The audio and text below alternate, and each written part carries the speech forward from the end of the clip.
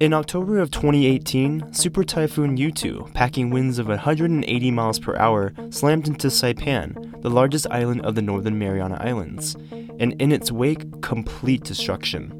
It was really crazy. It was like the Twilight Zone, really. And that's April, who works with the Federal Emergency Management Agency, and she was in Saipan after the island and other parts of the Commonwealth were left reeling from the devastating impacts of the storm. There was a humanitarian crisis, and a lot of the people were still sleeping on the floor. They didn't have cots or blankets, food and water, and all of those supplies had to come from someplace else. Obviously, it took a long time to get the items there. Some items were brought over on boats, and then most were brought over on planes. While April and her team were working to help the people of Saipan, there was an interesting rumor that came about.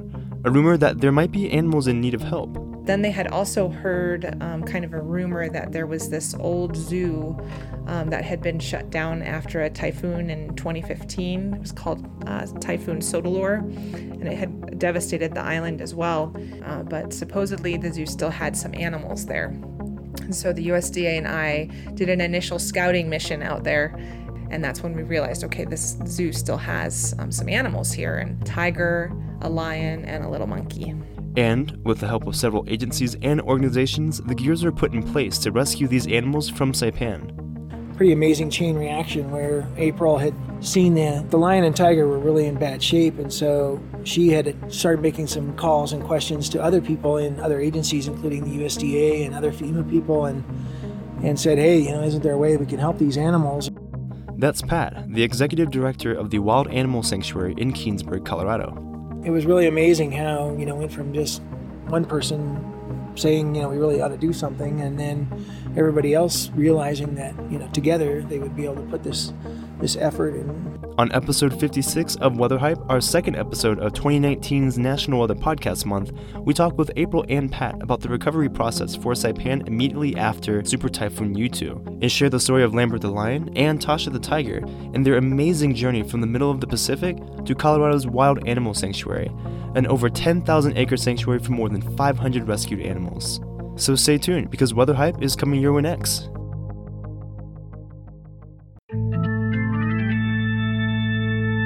Now I'm the reason why you broke up with him and got back together. Thought I was sunshine, but baby, I'm bad weather. I'm off the Doppler in the 5-day forecast. By the time they hear me, I've already pushed the shore back. No, I wasn't always like this. Skies cleared soon as my daylight lit. Sidewalks dried up, no snow emergency. I could take you February and turn it into spring. I was born on a storm. When I get gone, and I don't need anyone to know better.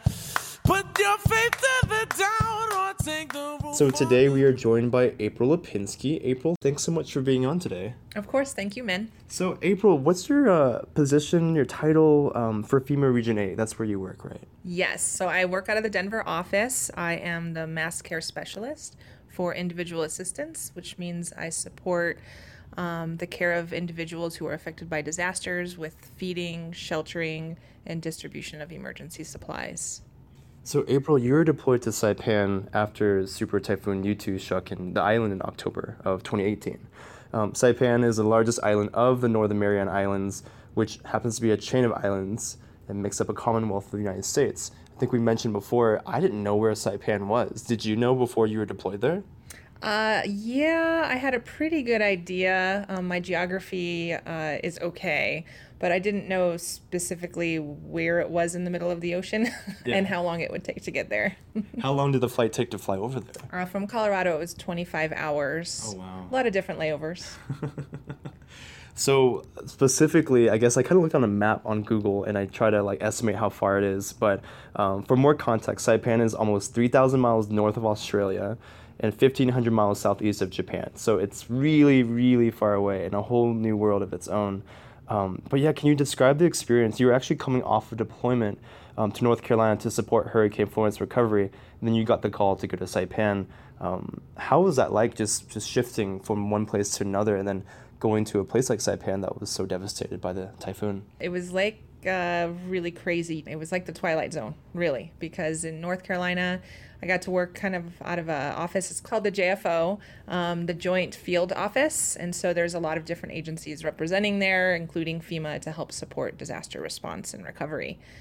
So I worked with a bunch of applicant services reservists who come and support during times of disaster.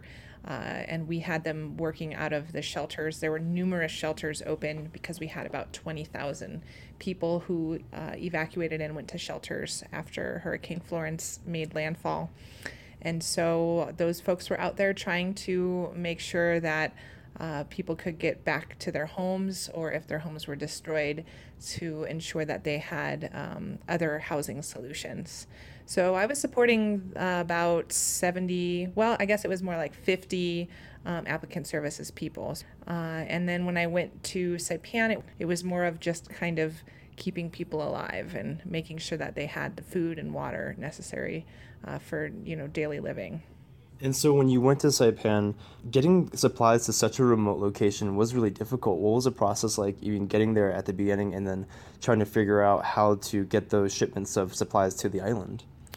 Yeah, well, when I first showed up, the gentleman who kind of recruited me out there said to me, there is a humanitarian crisis in the shelters, and I had to work with a bunch of different DOD, branches of the DOD. So primarily I worked with the Army to get some of the supplies that were distributed to the island into the shelters. So most of those supplies were just what I said, things that we need for daily living, food and water.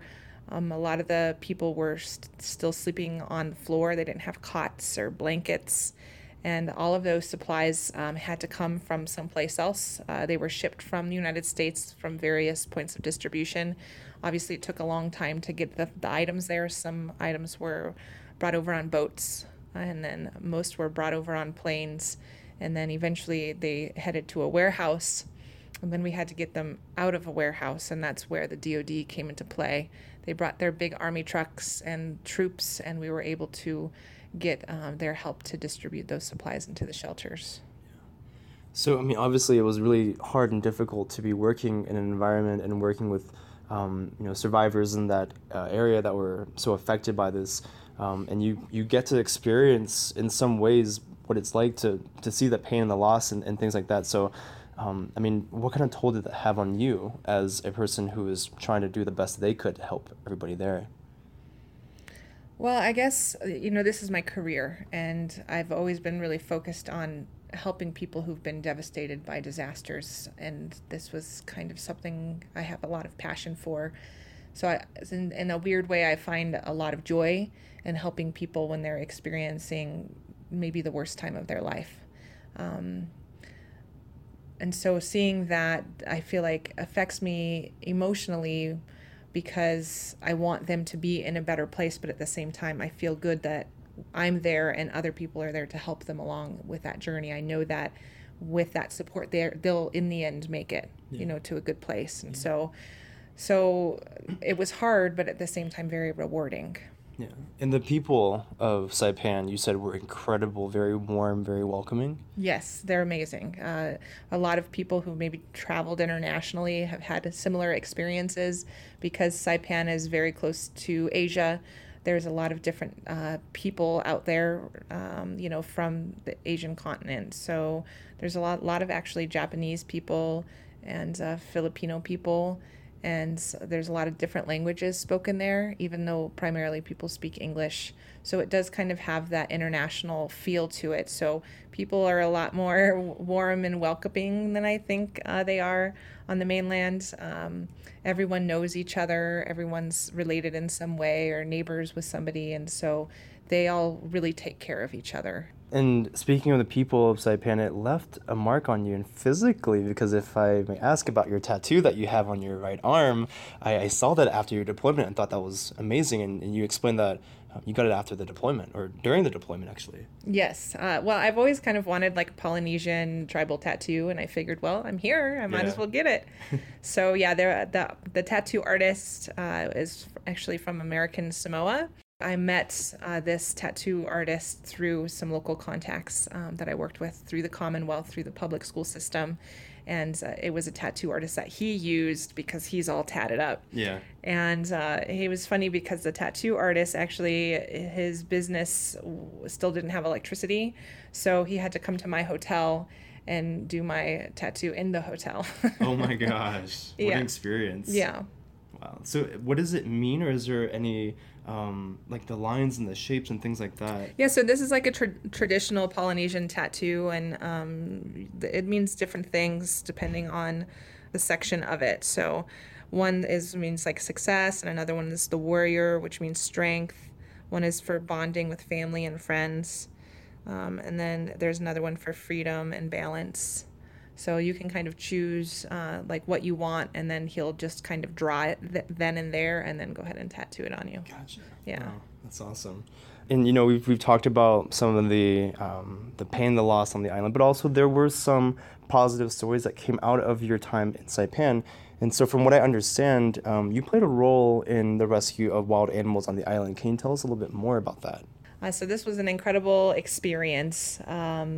What ended up happening is through my job with FEMA, we will interact a lot with the United States Department of Agriculture, so the USDA. And the USDA will usually work a lot with ag issues, obviously. And so in Saipan, they were focusing a lot of attention on some of the issues with the cattle that they had experienced after the storm.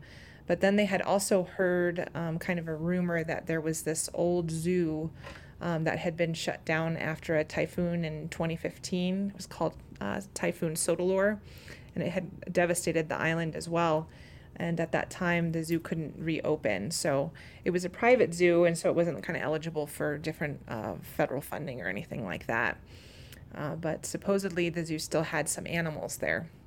And so the USDA and I did an initial scouting mission out there. And when we went, we did, in fact, see a tiger. And that's when we realized, okay, this zoo still has some animals here. And so we made another appointment with the owner of the zoo and went back with a couple of other people. And that's when we found out that the zoo had a tiger, a lion, and a little monkey.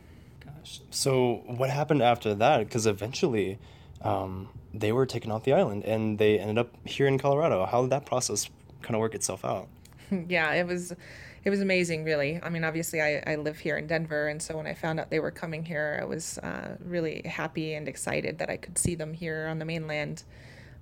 There were a lot of people and agencies involved in the transfer of the animals. So what ended up happening is the USDA, once we met the animals, we saw that they were in really terrible condition.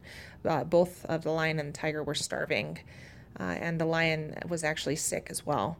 So the USDA reached out to Tigers in America, and then Tigers in America reached out to the Wild Animal Sanctuary, which is based just east of Denver. And they're one of the largest sanctuaries on the mainland that will rescue big predators from all around the world. And once the Wild Animal Sanctuary heard about the lion and tiger in Saipan, they quickly organized transportation of the cages for the animals through Samaritan's Purse. And Samaritan's Purse brought over the cages on an airplane all the way to the island, that 25-hour trip like I was talking about. And Pat, the director of the Wild Animal Sanctuary, and his son, Casey, flew over as well. And, I mean, this was all within about a week of kind of identifying the issue. So they really quickly went out.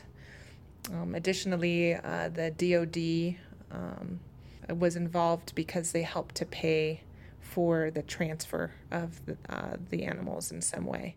So Lambert the lion, Tasha the tiger are now in Keansburg, just outside of Denver at the Wild Animal Sanctuary.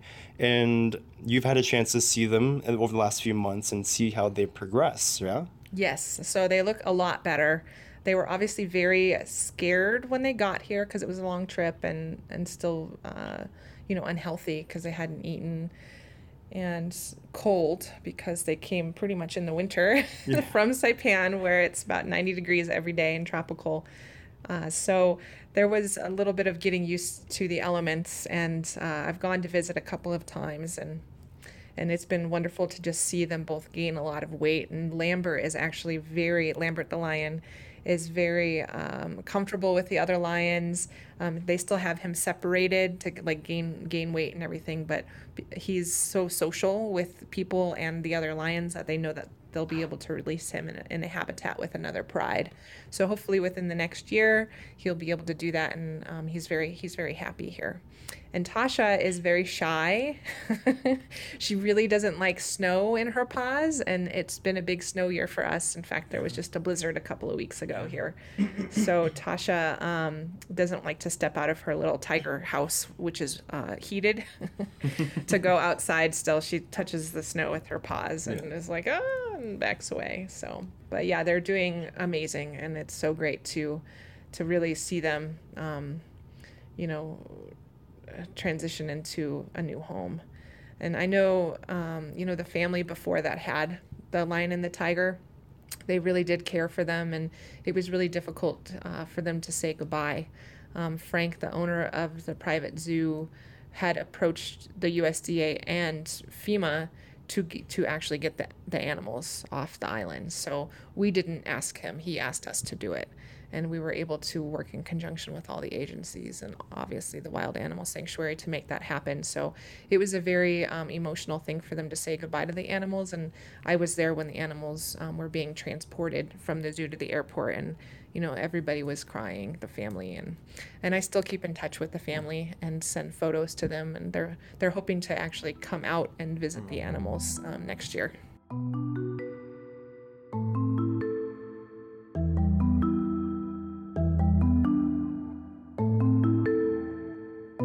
And here's your Weather Ready Nation spring weather safety message.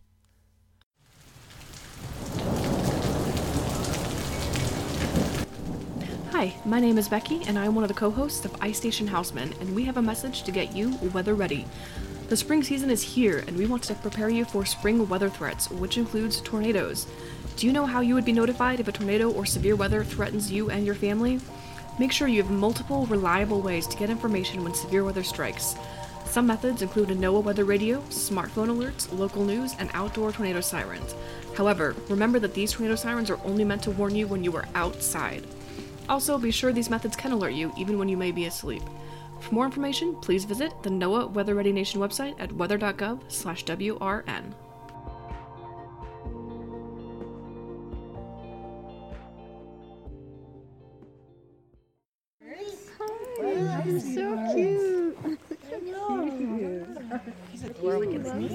It's a chilly Saturday afternoon in Colorado. The sun is shining, there's a little snow on the ground from an earlier storm, and we're walking around the Wild Animal Sanctuary with Pat and April and a few other guests.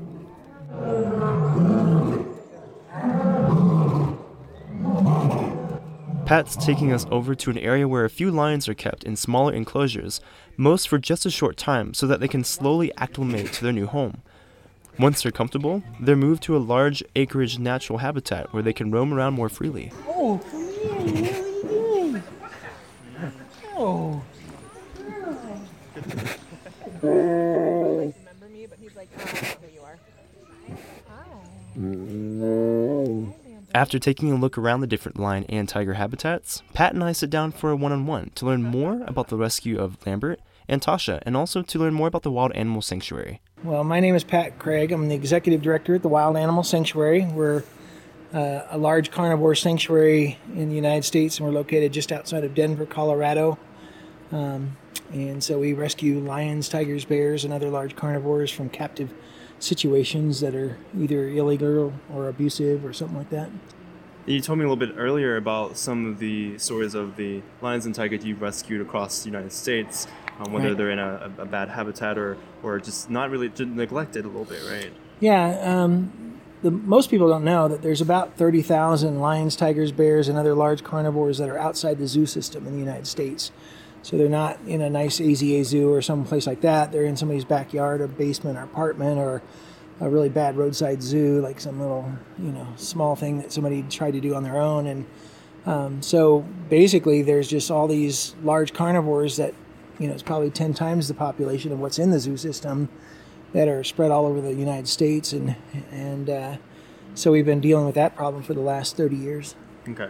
And so April Lipinski at FEMA, she had mentioned that about Tasha the tiger and Lambert the lion. Can you tell me about how you learned about them over in Saipan? Right. So we rescue all over the United States, but we also do international rescues, and we've been all over the world rescuing the same kind of animals from other situations. And we got a call from an organization called Tigers in America, and they had been contacted by either the USDA or FEMA or somebody that April had started a whole chain reaction of it, but we can get to that in a minute. But either way, they finally thought, okay, if we do get these lion and tiger rescued, then where could they go, and who can go get them? And that's when they called Tigers in America. And Tigers in America is just a support organization. They don't actually take animals in. Sure. So they knew to call us and ask us to be the ones that actually helped go get the tigers and then give them a permanent home. The tiger and the lion, I should say. Mm-hmm. And so when you were contacted by them and worked with them, so you actually traveled to Saipan to see Tasha and Lambert. Yeah, we were very fortunate because anytime we're doing an international rescue, there's a myriad of things that you got to get lined up. Everything from the documents and paperwork and permits and all those, but more importantly, having connections in that country, whichever country it is, to help coordinate logistics for you and do a lot of those things so that you know that you're going to be able to get the animals to the airport and get them on a cargo plane. And so we were very fortunate that there was relief planes that were flying into Saipan because of the typhoon they had.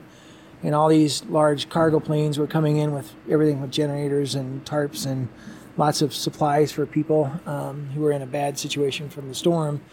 And they were leaving empty. And so luckily that's where April and other people put two and two together and thought, well, maybe there's a way to get these animals who were stuck in a little tiny zoo that had been pretty much decimated 3 years earlier by another typhoon. And and so they were really concerned about getting them out of there. But in a normal situation, it might have been a lot more difficult. But in this situation with those cargo planes, it was a great opportunity to take advantage of that. Sure. And do you remember the agencies and organizations that were helping to coordinate all of these efforts? Yeah, we learned as we got called at the last minute because we got called on Monday and we were flying out Friday, so it was a pretty quick turnaround to learn about it and then get our equipment and medical supplies organized and sent ahead of us.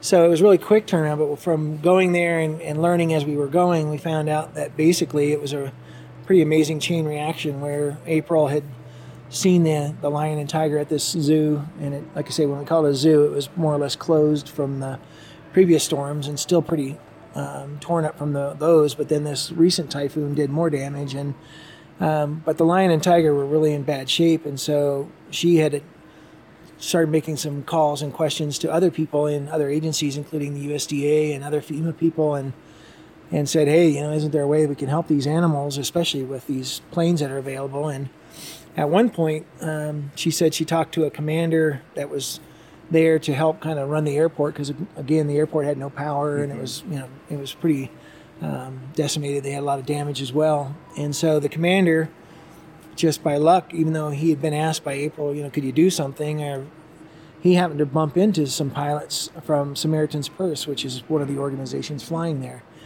And he ran into the pilots at a rental car agency line. They were waiting in line to rent cars. And he said, hey, any chance you guys could take a lion and a tiger with you? And they said, well, we're leaving now, but we're coming back in a couple weeks or whatever, and we could check. And so his comment kind of went to them, and then they took it back and asked their higher-ups if they would be willing to let them bring the lion and tiger back. And when they said it was okay, then everybody else had to start saying, oh, well, this could really happen, and we better make sure that each agency was willing to participate, and Sure. and all the people that knew about them, and so it trickled all the way up to, like I said, Tigers in America got the call when everybody finally agreed that this was going to happen. So it was really amazing how went from just one person saying we really ought to do something, and then everybody else realizing that together they would be able to put this effort and make it happen. Yeah. So when in 2018 were Lambert and Tasha transported to Keansburg? I think it was, I'm guessing here, I think it was December 8th, 9th, somewhere in there. Okay. If I remember right, I think it was that first week of December.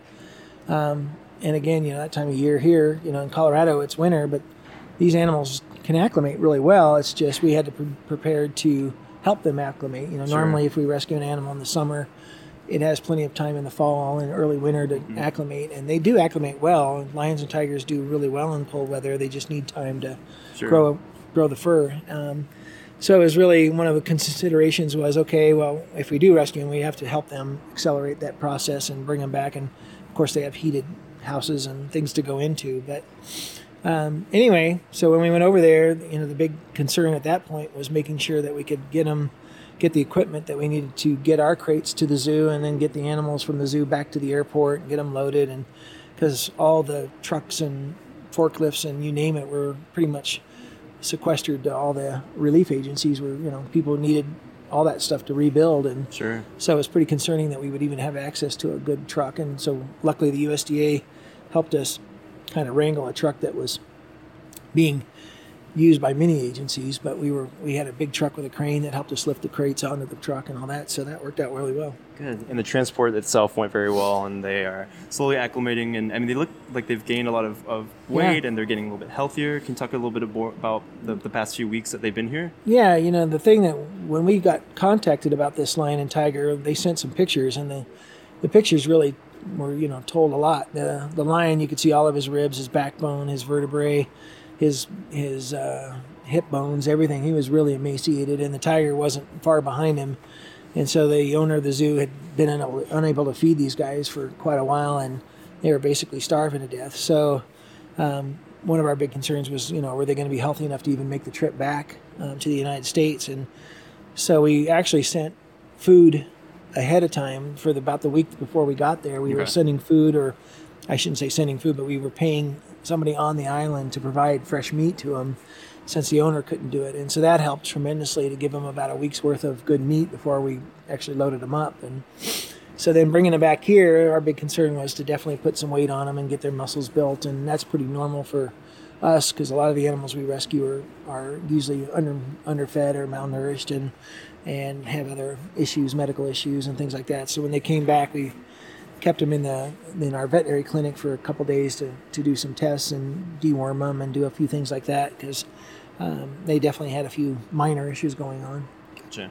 And so we met Lambert and Tasha today, and they're beautiful. And so Tasha is a little bit more shy right now. Keeps to herself a little bit when it compares to seeing other tigers, right? But you said she loves humans and seeing people. Yeah, I mean, both of them had been raised by people. Most all the animals we rescue are born in captivity and have never been in the wild, so it's not like they know what's out there. They really only know what the captive world is like. And so for them, what was weird was the zoo owner bought them when they were like 6 or 9 months old, and so he didn't really bottle raise them, but he took them and then he put them in the cages, and they were in separate areas of the zoo.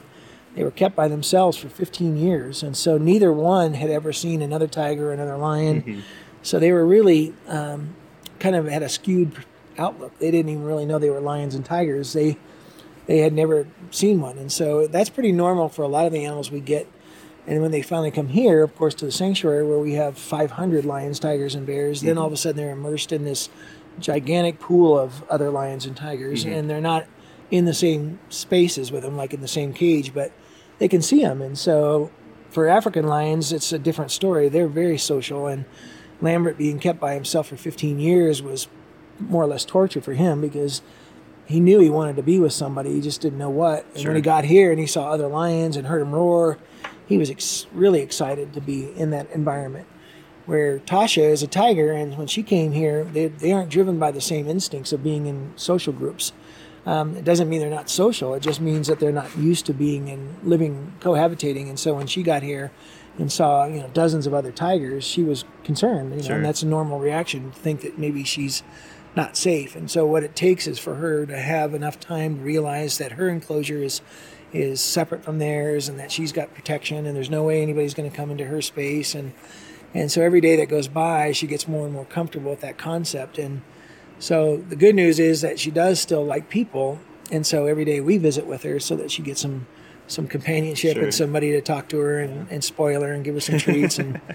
And so she's pretty happy about that. But when she does come out, the first thing she does is look over at the other tigers just to make sure they're far away and not near her. Because we did relocate her to an area that she's by herself, so she doesn't have to be next to the other tigers. And that's helped tremendously as well. And so, it's a matter of a few weeks and a few months, and she'll get calm and realize that she's perfectly safe. And then she'll be more open to building a relationship with other tigers and eventually getting to live in a habitat with other tigers. Good.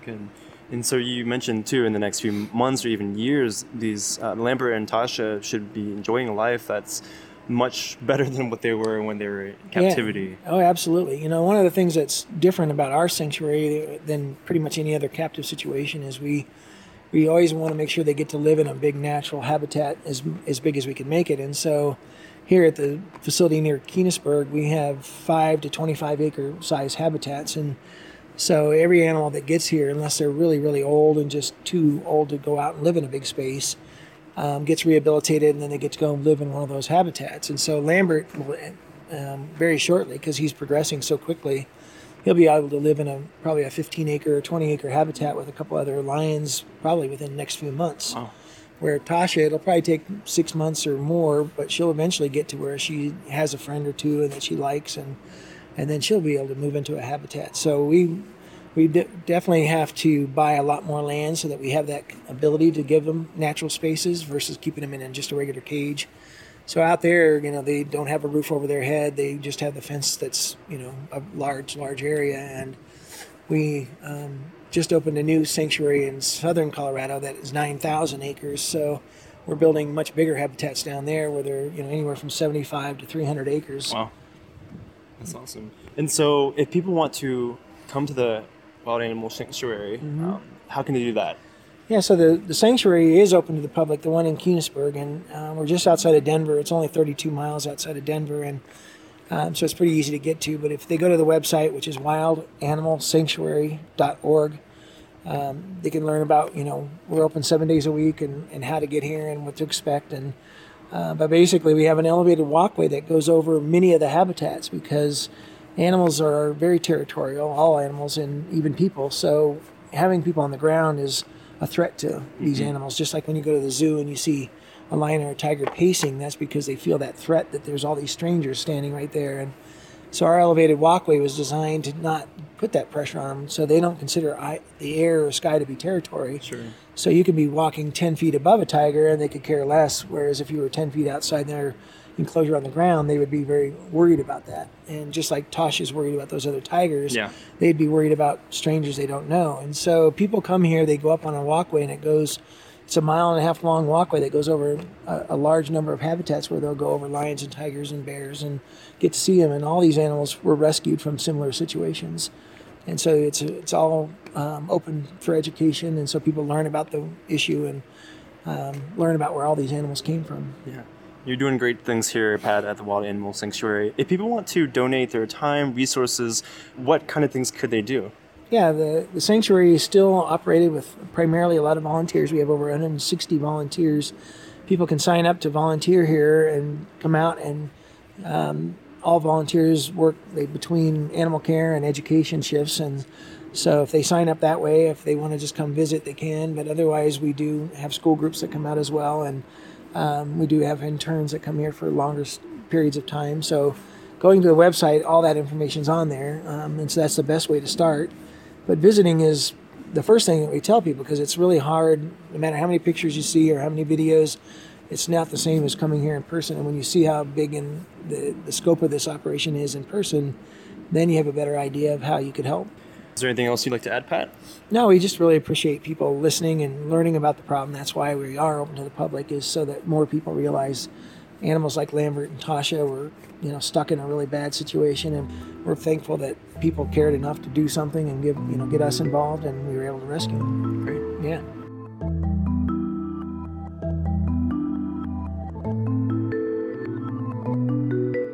Special thanks to April Lipinski with FEMA and Pat Craig with the Wild Animal Sanctuary for giving us their time for this episode.